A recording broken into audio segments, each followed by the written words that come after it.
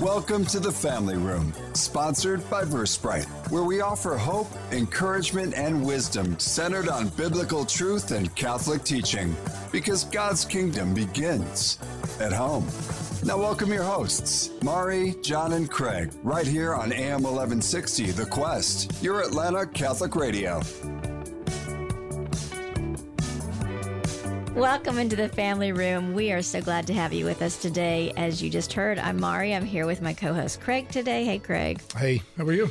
Good. And John is off with grandchildren today. God bless him. He's got a number of them. He does. It's very cool. And in the Family Room, we are very affirming of that. So Absolutely. We're very glad that he's off doing that today. Absolutely. So today we're going to be talking about a cool topic, and it's called, and the topic is the extraordinary story. So when I say the extraordinary story, what do you think of, Craig? My life story? Yeah, that's exactly. I knew you were going to say that. No, I mean, honestly, I think, the extraordinary story is the story of Christ's life, right? But taken from a perspective of somebody who really dissects a lot of the different Gospels and the comments and the quotes and things like that, and takes it a lot deeper, frankly, than most of us do as we read through it. Yeah. So that's what we're going to be doing today. We're going to be speaking. It's all about me, Mari. Sorry. You know what? It's all our listeners already know that, so it's okay. So we will be talking with Tom Hoops, and I will introduce him and why Extraordinary Story is his part of his life's work right now. But before we do that, let's make it about Jesus. You can Absolutely. Do that too. Thank you very much. Yes, thank you. The Father, Son, Holy Spirit. Amen. Amen. Heavenly Father, we thank you for our time together again. We thank you for this radio station. We thank you for our listeners. We also thank you for our guests that bring us wisdom, truth that can encourage and give hope to families. And we just ask you to pour your Holy Spirit on this broadcast. We ask you to bring out the truths of what Tom brings to the world every day in his podcast that really opens up the Gospels and gives us a much more personal and private meaning of the Gospels and how they've impacted our lives and how they impact his. We just offer everything in Jesus' name through the intercession of Our Lady. In the name of the Father, and the Son, and the Holy Spirit. Amen. Amen. So Tom Hoops, welcome. I'm going to share a little bit about you with our for our listeners here. So Tom is actually, he serves as a writer in residence at Benedictine College in Atchison, Kansas, and he's also the vice president for college relations there. And talk about extraordinary story. It's interesting, Tom, your background is very maybe unique and different than a typical academic there at Benedictine, but you were a former reporter in the Washington, D.C. area and also a press secretary for the U.S. House Ways and Means Committee chairman, as well as an executive editor for both National Catholic Register newspaper and Faith and Family magazine. And your work can be read in a lot of different places, as we can see, including Aleteia, the National Catholic Register, Our Sunday Visitor, I believe, and a number of other places. But I think probably biggest, most important thing, especially here in the Family Room, is you are married to April and you have 9 children, and it sounds like 8 grandchildren. Is that right? That's right. 9 children, 8 grandchildren, and grandchild 9 and 10 have recently been announced. That is wonderful. So Tom Hoops, welcome into the Family Room. We're so glad to have you with us today. It's terrific being here. Thank you for inviting me. Yes, and one thing I didn't say is the reason we keep on making this play on the extraordinary story is because in addition to work you have such as the Fatima Family Handbook and a book called What Pope Francis Really Said, you also have a new podcast that's been out for a couple of seasons now called The Extraordinary Story, and so that's what we'll be talking about today. Yeah, no, and I'm excited to talk about it. It kind of goes in line. You talked about my background as a reporter, so I've been telling stories, and this is the story into which all the other stories ultimately fall. So this is the story of Jesus Christ's life. That is wonderful. Thank you. And the fact that you've come out of Washington, D.C., and you're still whole, healthy, and able to do this is another blessing. So thank you.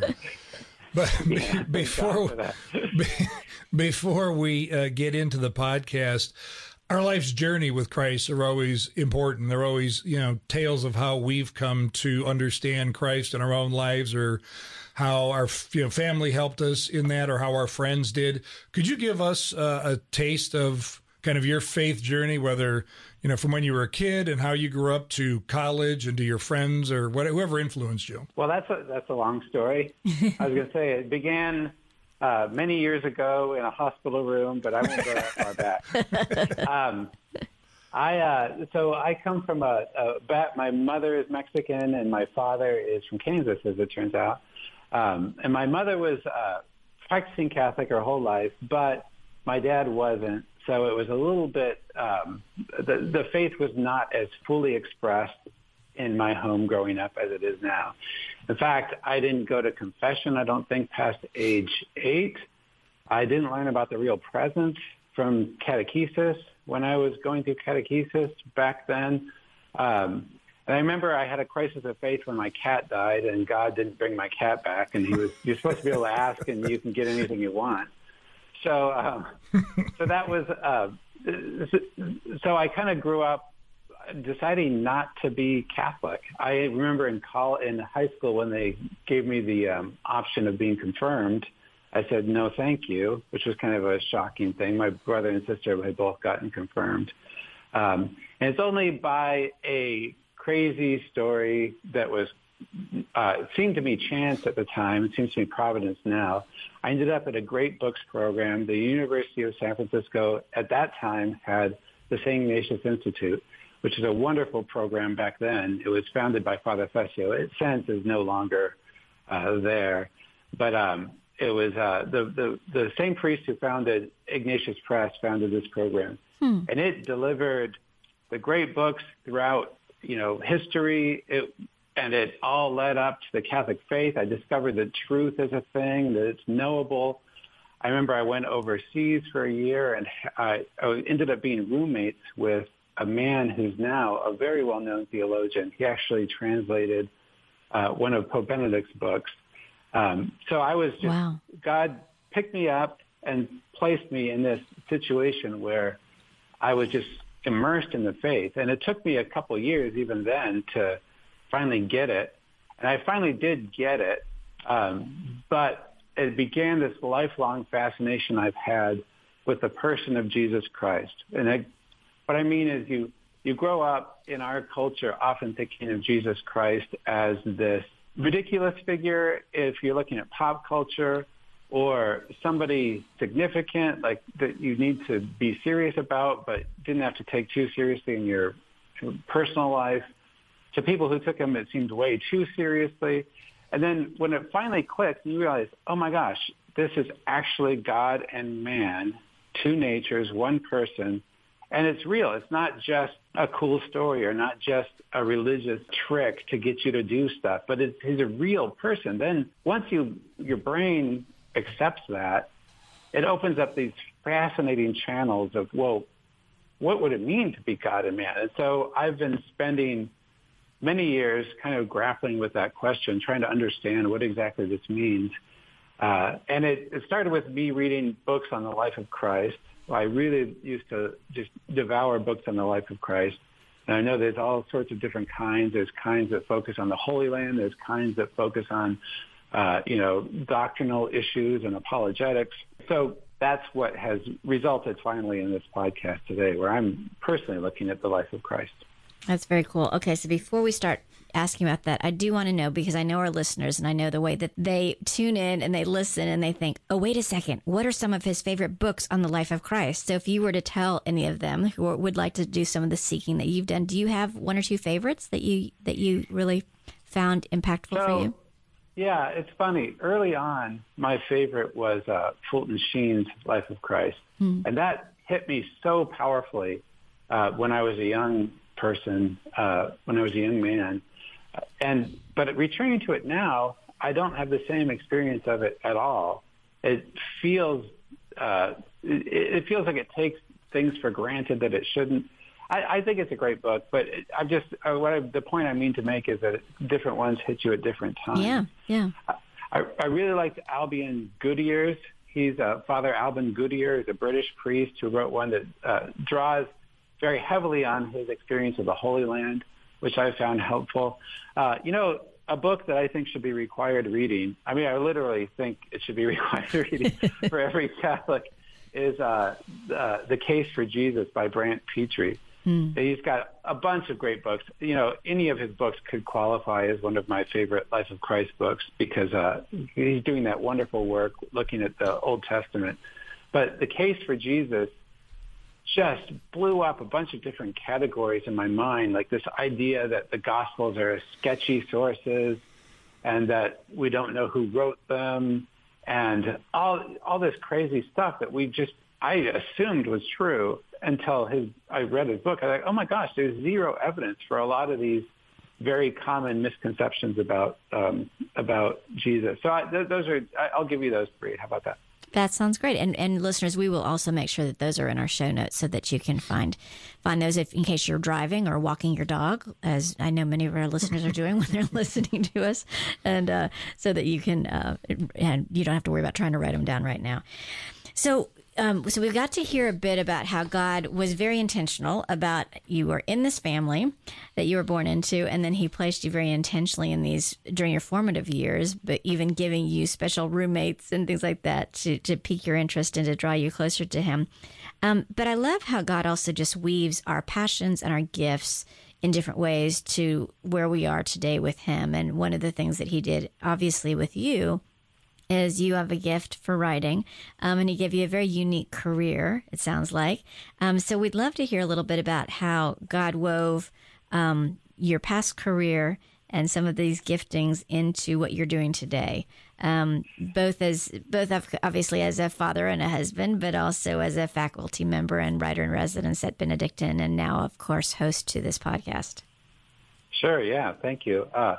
No, I suppose my writing career started out as a reporter, and then I worked for a politician, right? So I got used to looking at the world from different perspectives. As a journalist, you have to look at businesses one day and schools the next day, and you look at all sorts of aspects. You become, an inch deep in 1,000 different things.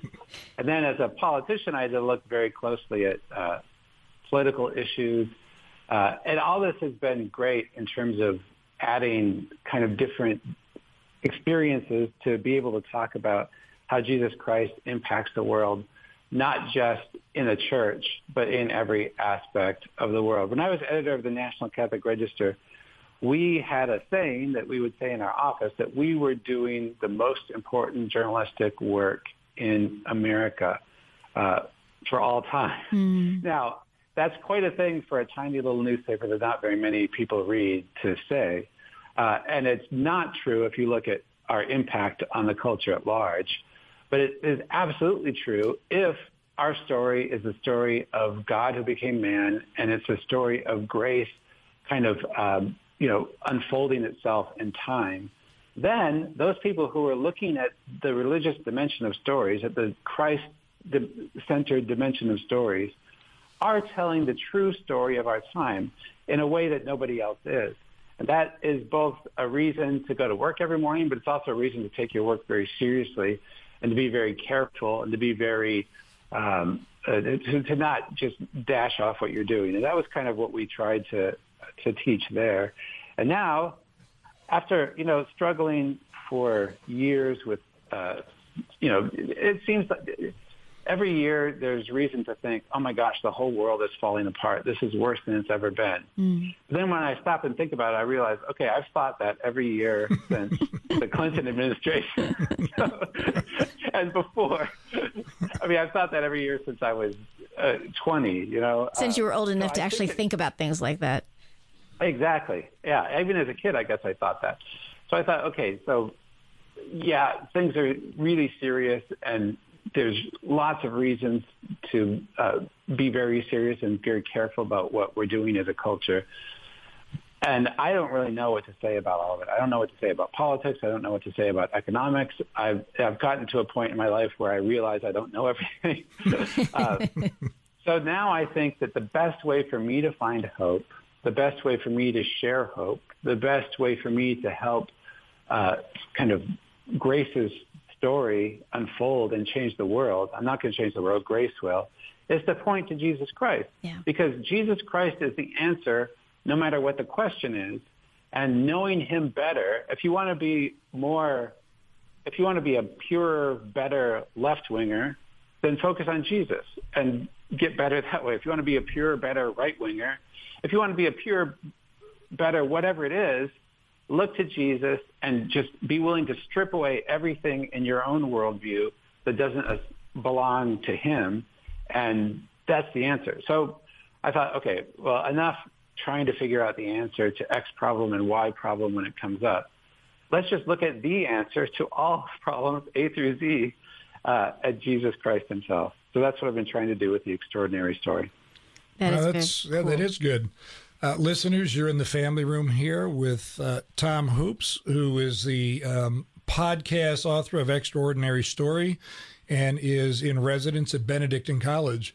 It's funny, you bring that comment up because, there's been the quote about, Christ is either a liar, a total maniac, or he's insane, or he really is the Son of God and God himself, because who else would do that? And when you point to Christ as the only truth, it's funny because we keep talking about that, right? You keep pointing to politicians, you keep pointing to economics, you keep pointing to all these things. And as they seem to crash down, meaning is, oh, shoot, what's going on now? The light that seems to shine is Christ is the same today, always, and every day. And that's really where our faith needs to be. So I appreciate your comment on that. And I think you've also talked about, obviously, Christ shines light on community, faith, and even scholarship, right? I mean, faith isn't faith without some kind of scholarly background to it, which, is intriguing for most people that probably don't think about that because sometimes we get rooted in just our own feelings and forget to go deeper because God is intellect. Tell us more about your thoughts on the importance of community, faith, and scholarship. Yeah, so that's really I think the secret sauce of life. I mean, it's a slightly different order. I guess it would be life, way, and truth. But Jesus said, I am the way, the truth, and the life, right? So he's basically, he's talking about community, faith, and scholarship there. So this is the motto of Benedictine College, full disclosure. That's where I came up with that. But it's a very succinct way of expressing St. Benedict's motto, which is that our faith consists of how we interact with other people. It consists of how we interact with God, and it consists of how deeply we are willing to dive into the truths, right? So community, faith, and scholarship. And I know I had a future son-in-law, when he was asking me this question, ask, how can he keep his faith over the summer? Because he finds when he's at Benedictine, he's able to be a very faithful guy, but when he's on his own, he's not. I appreciate him telling me that as his future father. But I said, really, the secret sauce is community, faith, and scholarship. For you this summer, for me at my age, for anybody, for a child, right? Community, faith, and scholarship. That's the first community. You need to be in contact with other people who share the faith and who can kind of direct you in the right way. St. Paul says this all the time. I tell confirmation students, you can't be a Chiefs fan alone. You need the Chiefs and you need other fans. You have to have, and you can't be a Jesus fan alone. We tend to, in America, think of this kind of post-Enlightenment view of me and Jesus, where it's all about the personal relationship with Christ, which is extremely important, as you know. But there's also this corporate relationship. You exist with Jesus in relation with him, with your family, with your friends, with your parish, with the church at large. And so that community is extremely important. It's so important that I think it's almost okay if it's forced. So let me explain what I mean. Women have a really easy time making friends, or a much easier time. Men, our brains are different, such that after we are out of our 20s, it's really hard for men to make friends. So I love apostolates like we are part of Teams of Our Lady, which gets together with people, and you have intentional conversations that are directed. That Man Is You is another great one, where you go and you have intentional conversations. Women will talk to each other about things that are important in their lives. Guys won't. So I love these forms of community that puts you in a corner and say, okay, talk about important things. So that's community. It's it's crucial that you have people who share your faith. Then the faith part, it's crucial that you talk to Jesus every day. If you don't talk to God, then you don't have a relationship with him. I mean, what would happen with your spouse if you didn't talk to your spouse for a week? I mean, for a couple days even. They would start to get cold. They would start to be a little bit resentful. They would wonder what's going on. This is why it's never a surprise. I remember there was a celebrity couple that were living in different cities, and then lo and behold, it didn't take long, and they split up. Well, if you don't live in the same place so if we treat God that way, if we never talk to him, if we're not having a daily conversation with him, then we're not going to have a relationship with him. I mean, it's a matter of time before you have no faith at all if you're not talking to him, because he's real and you're real, and when you talk, you really talk. So I think faith is extremely important. The faith, community faith, the part where you actually talk to Jesus Christ. And then truth, or scholarship is the third one. Scholarship is vitally important because we have intellects, and our faith does not last unless we root it in our intellect. You can have a pep rally faith, and that's great, but without following it up with real reasons for your hope, as St. Peter puts it, your faith will dissipate. So you should always be reading something that anchors your faith, listening to Quest or whatever it is that anchors your faith in something, so that it's not just your brain grappling with issues, but it's your brain with, in contact with all this scholarship that's available. That's great. And thank you for the plug there for the Quest, Atlanta Catholic Radio. We appreciate that. So we've been kind of talking around it. We've been building up to this point at this point. But we would love to hear about how now the idea for your podcast began, your podcast, The Extraordinary Story. Oh, yeah. The Extraordinary Story is kind of the work of 15 years now. I mean, I only have been doing it for a year or two, or what is it now? We're in 23 now. Yeah, it's been 1 year that I've been doing it, but I've wanted to do this. Like I said, I was a huge fan of Life of Christ books. I really love the format of going incident by incident, step by step through Jesus' life. And I have been grappling with several, I call them mini crises, faith crises, where I'm looking at some new finding in science and I'm thinking, oh my gosh, how is this? What do I have to give up? What do I have to say? I don't believe this about science, or do I have to say I don't believe this about my religion? And facing these kinds of crises. And then also crises of personal identity. I don't have a personal crisis of personal identity, but working with college students, you realize how people don't know who they are. They don't know how to figure out who they are. You look at people, at the extremes who are actually claiming to be a different gender than they are. And at first, that looks ridiculous and absurd. But the more you talk to them and the more you understand where they're coming from, it's still not true by any means, but you understand why our modern world has put them in a position where they don't have any of the anchors of personal identity in family, in personal history, in, their families are split up. They're not living in the same region that their parents are from. We've just scrambled everything in their minds, and then we expect them somehow to be a human being like we always have. So I've been trying to figure out that as well. So all of this, and then for the past 15 years, I've been doing these Sunday reflections. And somebody said, wow, you really like doing Sunday reflections. I don't. I mean, I think they're good. I think they're worth reading. I do. I'm proud of them. But I'm not. What I was doing was I realized I wanted a lot of background research to be able to talk about the life of Christ. And that was going to take a long time.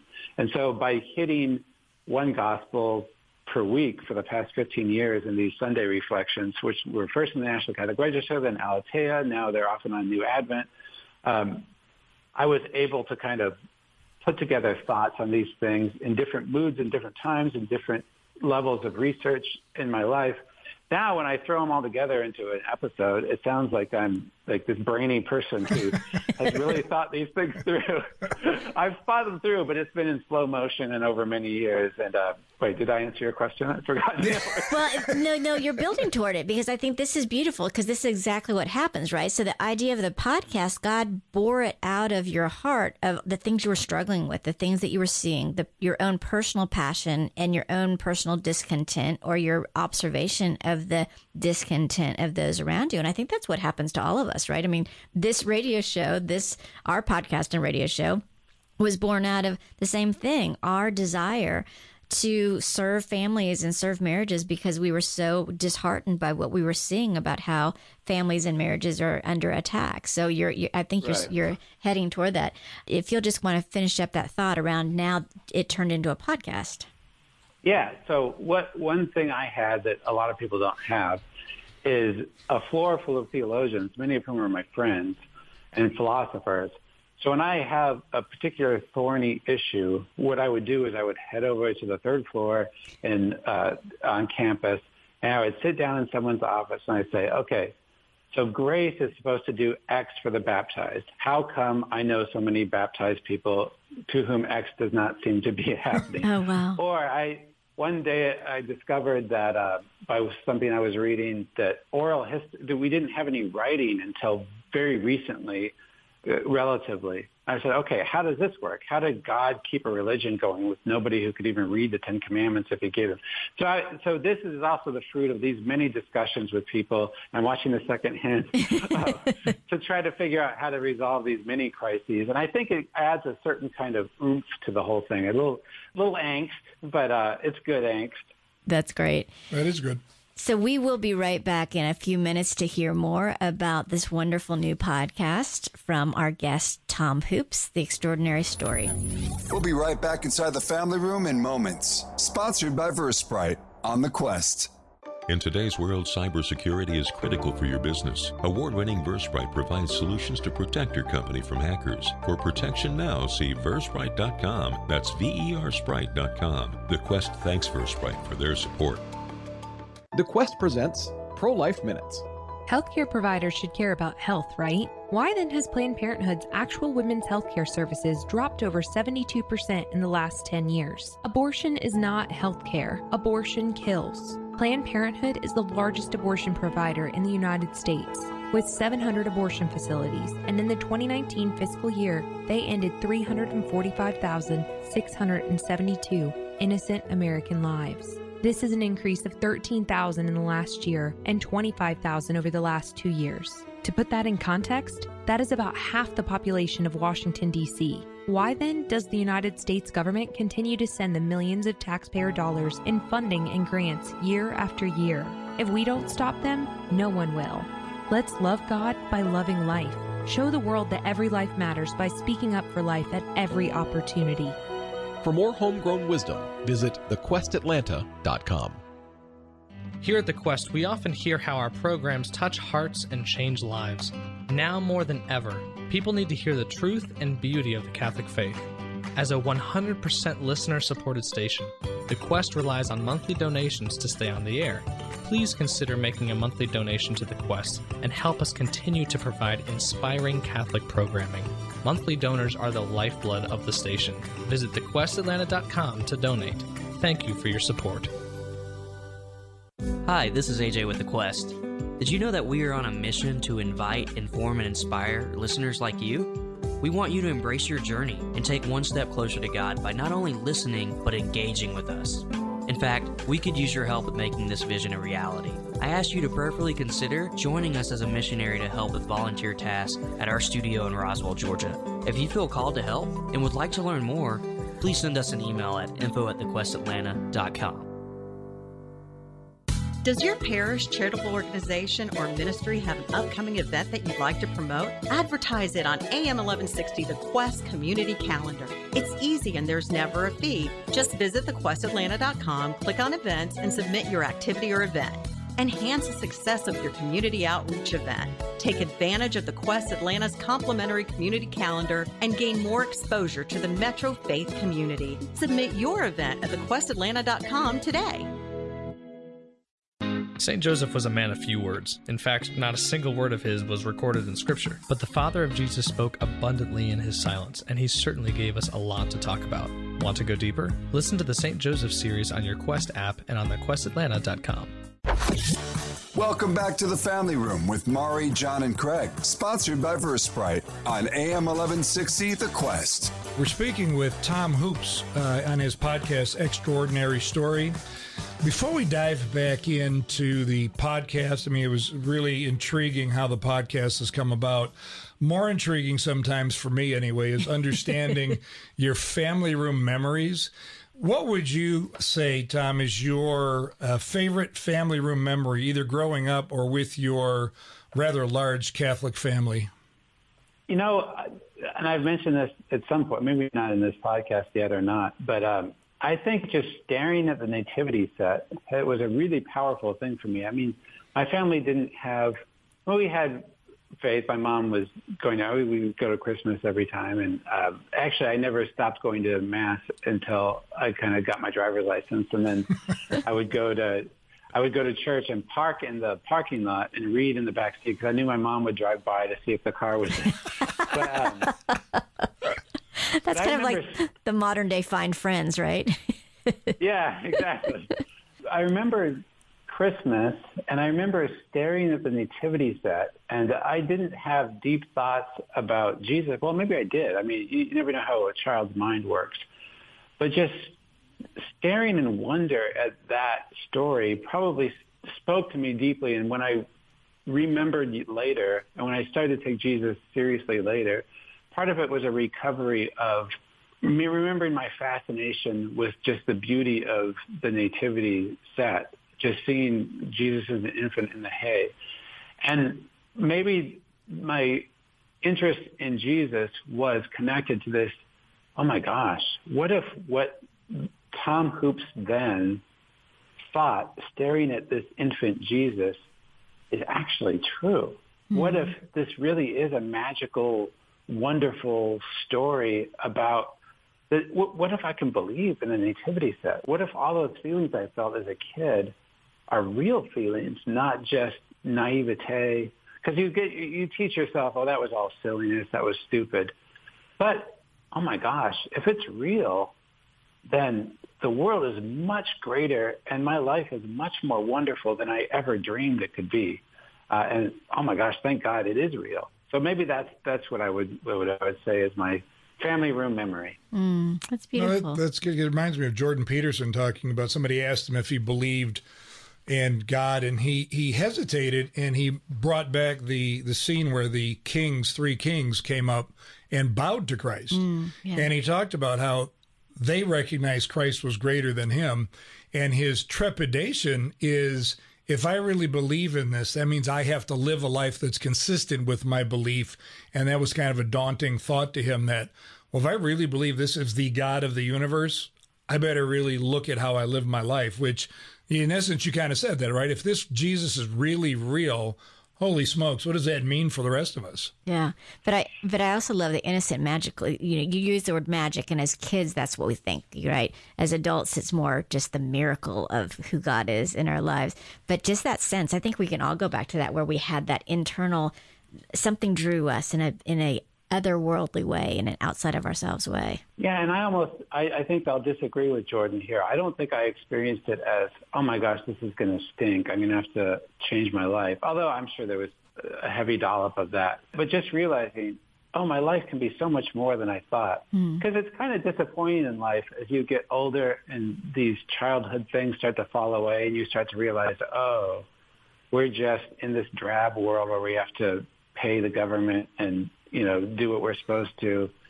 Oh, we're not really infinite in our dignity. Oh, we're not really that big of a deal. We're like, there's a book that describes, if materialism is true, then we're like mold on a rock that's swinging through space. Oh, wow. And once you disbelieve in God and that story, you start to think, okay, well, I mean, there's cool stuff to do, but I'm basically just a microbe on a rock in space that's going to disappear soon. Once you realize, oh my gosh, there might be something more to me, at least the way I'm remembering it as I'm speaking to you now, I don't remember it being an overwhelming sense of now I'm going to have to do stuff. It was more of an overwhelming sense of now I get to be somebody. Yeah, that's beautiful. And I think one of the reasons maybe we have so many lost and hopeless and sad people right now is because they don't know that, which is back to why you created this amazing podcast, The Extraordinary Story, to share that with people. Yes, getting on to that subject. We've been talking about these science things, and that part of it, so it's 2 seasons so far, and the first season kind of looks at the infancy narratives. And that one is focused on some of the issues that I expected to be kind of the overwhelming issues of the whole thing, which is how is it possible that we as human beings existed for so long without Jesus coming? How is it possible that we didn't know what faith was rightly for so many years?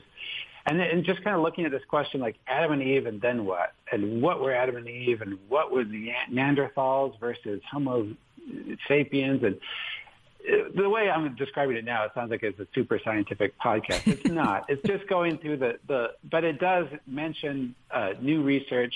I found some incredible things. Like we were saying a little bit over the break, the more you get worried about science, the more you look into it, the more your worries start to drop away. And you find that science is a neon sign pointing at Jesus, and Jesus is a neon sign pointing at science, where the truth of the universe are all caught up in the truth who is Jesus Christ. And you realize that, this is the way God works all the time. There's always a development. A baby is not yet ready to have an adult faith. At my age, I'm not yet ready to have an adult faith. I feel like that's but there's this incredible research about the origins of society that I bring up, that a lot of my theologian friends here have turned me on to. There's a guy who's discovered that the typical narrative that people first learned farming and then got safe and secure enough to start dreaming of God and coming up with the other way around. We find evidence of worship before we find evidence of anything else. Mm-hmm. So it seems like this relationship with God is primary. That caused societies to form, that caused people to understand. So the story that's emerging from science now and archaeology is very much in line with the story of Jesus Christ as I understood it when I was, again, a little kid staring at the nativity set. So the first season looks into a lot of that, and those stories really lend themselves well to it. When you have Jesus being taken to be presented in the temple, a temple where they still did animal sacrifices on a regular basis, where that was still seen as an important thing. So why was that seen as an important thing? Why does our faith, our elder brothers in the faith think that was an important thing? How has that emerged from the mists of time, and what does it mean now? So all of that's covered in that first season. The second season I found got more personal than I expected it to be. And partly it started hitting on these stories that really hit home. And, as I've said in the past, my favorites are the woman with the hemorrhage, which has always been a significant story in my life.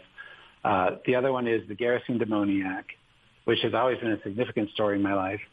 And then one thing that hit me new was all the storms that Jesus, I never really thought about Jesus coming to people in storms, but those were really revelatory when I was able to talk about those. But yeah, those are some episodes where the podcast kind of set the cerebral stuff aside a little bit and looked a little bit more inwardly. Well, we're going to unpack those a little bit, but just one comment from my own. It's interesting you mentioned Christ in the storms, because I was praying about it one time, and I thought about, when they talked about Christ walking on water in the middle of a storm, getting to the boat. And what hit me was he wasn't walking on the water with light shining on him and no rain hitting him and no storm around him.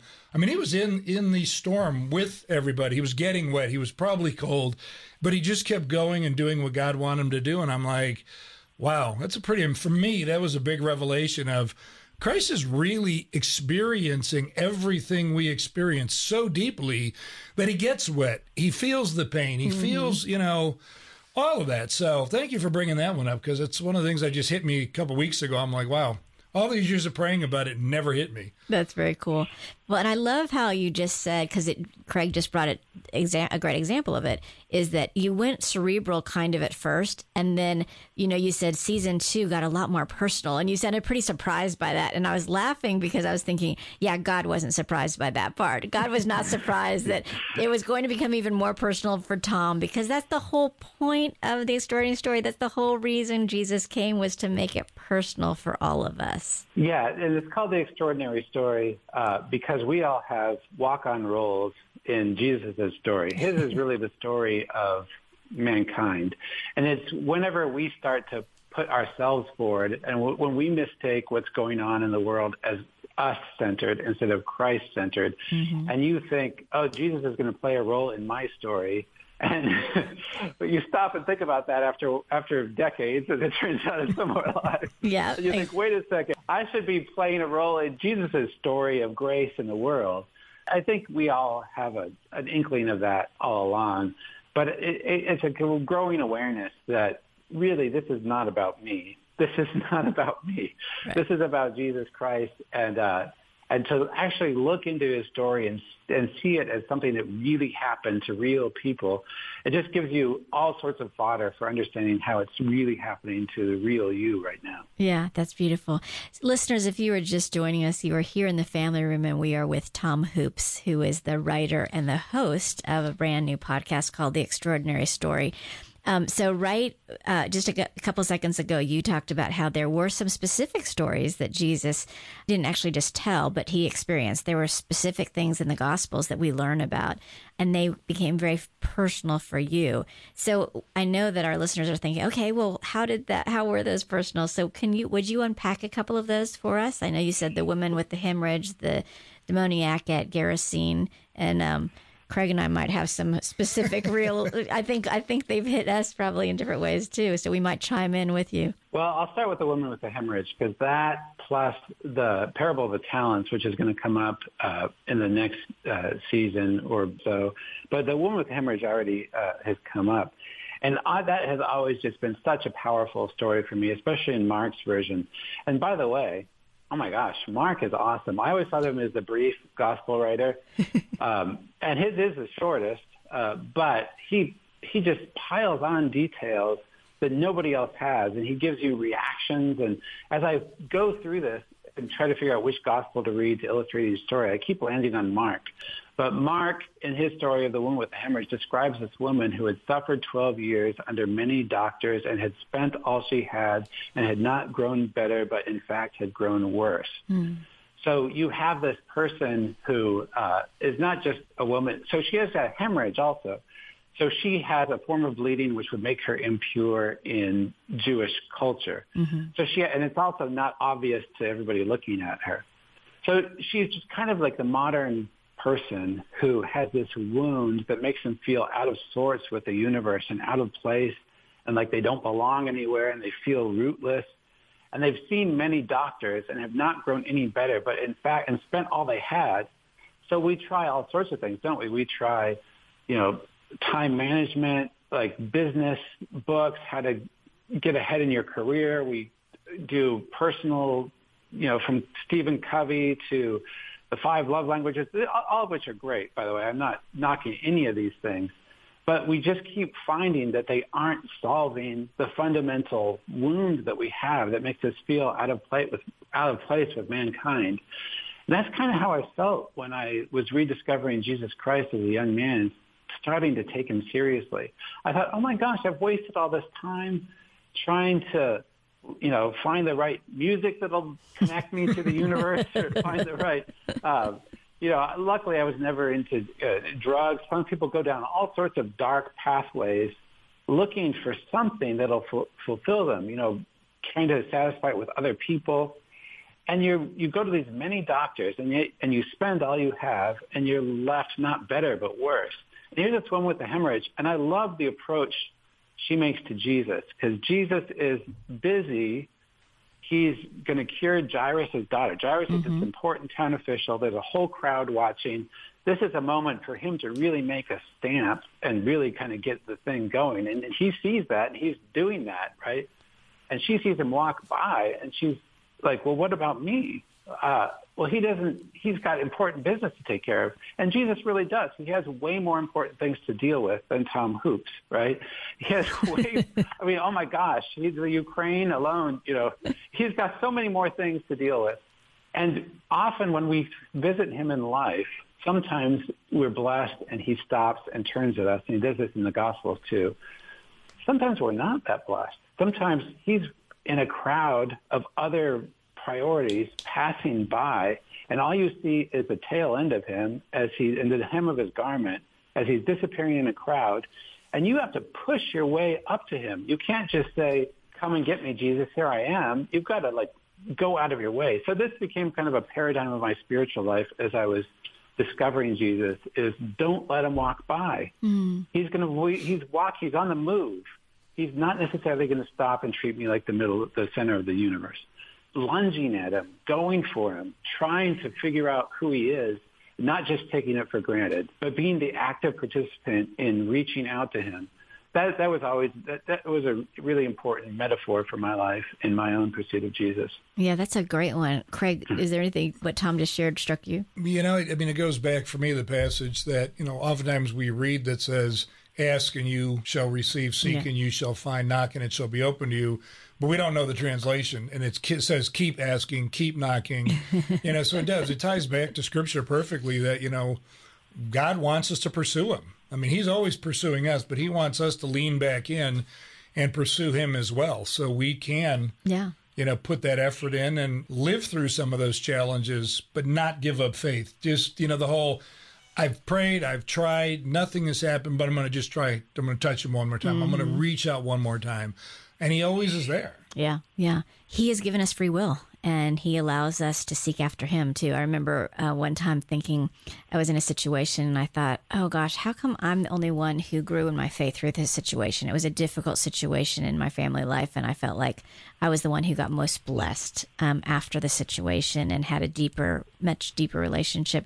And God kind of spoke to me and said, well, you're the one who kept on seeking after me, right? We are called to do that. It's not going to be like Zacchaeus. There are going to be Zacchaeus moments where he notices you up in the tree, right? But there are also going to be a lot of moments where you are hidden in the crowd and you're, like you said, you have to grab at him as he goes by. So that's beautiful. Thank you for breaking that open for us, Tom. No, thank you for reminding. Yeah, it is important to know that there's plenty of stories where he stops and turns to you. But I find it hilarious. I do a lot of research for these to try to figure out what people have said over the time. And I found an old commentary in the Gospels, and you can kind of see how the church was about to fall apart. But there was this commentator saying, the reason he stopped to cure the woman with the hemorrhage was to help Jairus, because Jairus needed to see that example, which is probably also true, no doubt.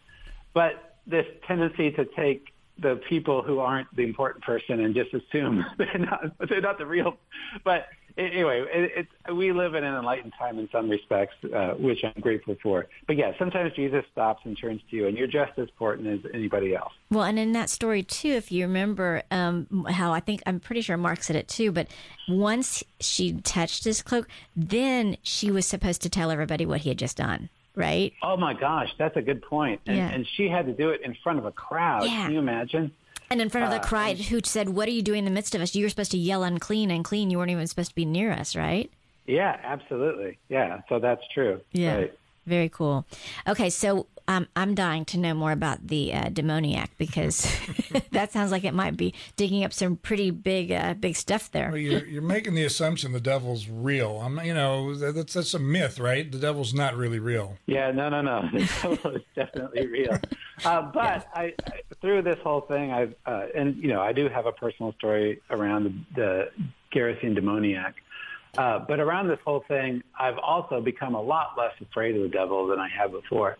Before I say the Gerasene demoniac part, though, the first part of the story used to be the last part of the story was what I used to think my life was all about.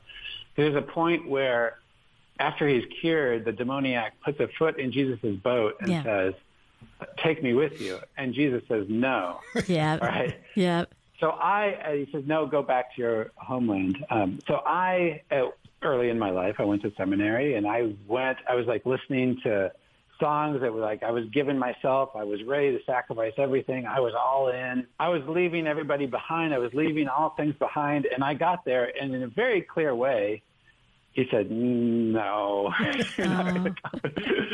So that was the first way. It's really hard to say, hey, Jesus, I want to come meet with you, and have him say no.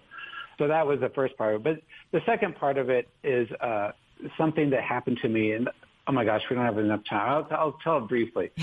We had a series of really bad things happen in my family and in my life at a certain point. And this thing, which had been happening to me for years, finally drove me to go to counseling because it was getting out of hand. Now, this thing that kept happening to me all my adult life, maybe once a day, I would have a vision, a very particular vision of my suicide, and accompanied by accusations of worthlessness. Okay. And so I thought, I don't know, brains do weird things. I never thought I was crazy. I became curious about it, thinking, does this happen every day? And I was thinking, because when it would happen, did this happen yesterday? Anyway, I didn't focus on it. But then in this kind of difficult period of my life, it became cacophonous. It was constant. And maybe for 10 years or so, it was such that whenever I was alone whenever I tried to go to bed and turn the lights out, it was just, I didn't hear the voices. It was just, I don't know what it was just, I couldn't get my brain to quiet down. So I had to have loud white noise. And anyway, at the end of a 10-year period, this is getting so bad that I thought, okay, this is not, there's something bizarre here. Because then I was thinking, instead of thinking back, did this happen to me every day? I was thinking, is this happening every hour? Is this happening every half hour? So I finally went to counseling about it. And when I described the situation, the first thing the counselor said was, have you ever tried deliverance prayer, right? Deliverance from the demonic. And as soon as he said it, I thought, oh my gosh, duh. I mean, this is clearly, because I never felt, I never was tempted to commit suicide, even once, not at all, right? But this thing kept happening. And so I started this process with exorcists, as it turns out, from, I guess, 3 different dioceses were involved just because of the way it fell out. Not because they've normally that, but anyway, this is a long story. But, and I went through this whole questionnaire and this whole thing. Then 30 days before this procedure, this service, I had to do 30 days of forgiveness prayers because the devil loves unforgiveness. So you have to go, I was going through these categories of people to forgive, and I put those on our website, media.benedictine.edu.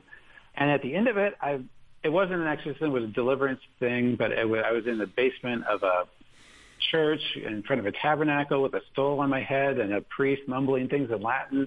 I remember thinking, oh my gosh, this is something I never expected in my life to be a thing. And then when I left there, oh my gosh, I felt like such a burden lifted off of me. And ever since then, I sleep in total quiet, no problems. I don't have the image occurring to me. It just went away, and it's been such a huge blessing. And I didn't want to tell this story because I haven't told it for years, because I thought, okay, it makes me seem like a weirdo. But then I was reading a commentary to prepare for the podcast about St. Gregory the Great on the Gerasene demoniac, where Jesus tells him, go home and tell people what has been done for you. Yes. And St. Gregory the Great says, and I too have had a legion of demons leave me. So I too, St. Gregory the Great, feel like even though I'd rather not talk about it, I must. So I figured, okay, I'll talk about this issue, which was not a possession by a legion of demons, but, oh man, it stank. Yeah. That's well, rough. And we appreciate your vulnerability with that, because I think that's the type of thing that brings hope to people. So folks, please, please, please go listen to this beautiful podcast, The Extraordinary Story by Tom Hoops. Tom, would you be willing to close our time together that's gone by so fast with a prayer for our listeners? Sure. In the name of the Father, and the Son, and the Holy Spirit. Amen. Amen. Dear Lord, we know that you are the one story that makes sense of our lives, the one story that makes sense of history, the one story that reassures us that the future is safe, because the future is yours. The future isn't ours. The future isn't sin's. The future certainly doesn't belong to the devil. The future belongs to you, both the future of the world and our individual futures. Help us to know you more clearly as the way, the truth, and the life, who will take us through this life, finally to your side. God willing, amen. Amen. Father, Son, Holy Spirit. Amen. Tom Hoops, thank you so much for being with us here in the Family Room. Great, thank you. And listeners, thank you for being with us. We would love for you to join us again next week in the Family Room, where we offer hope, encouragement, truth, and wisdom for families. Thanks for hanging out with us in the Family Room, sponsored by VerseBrite. For more info, go to thequestatlanta.com.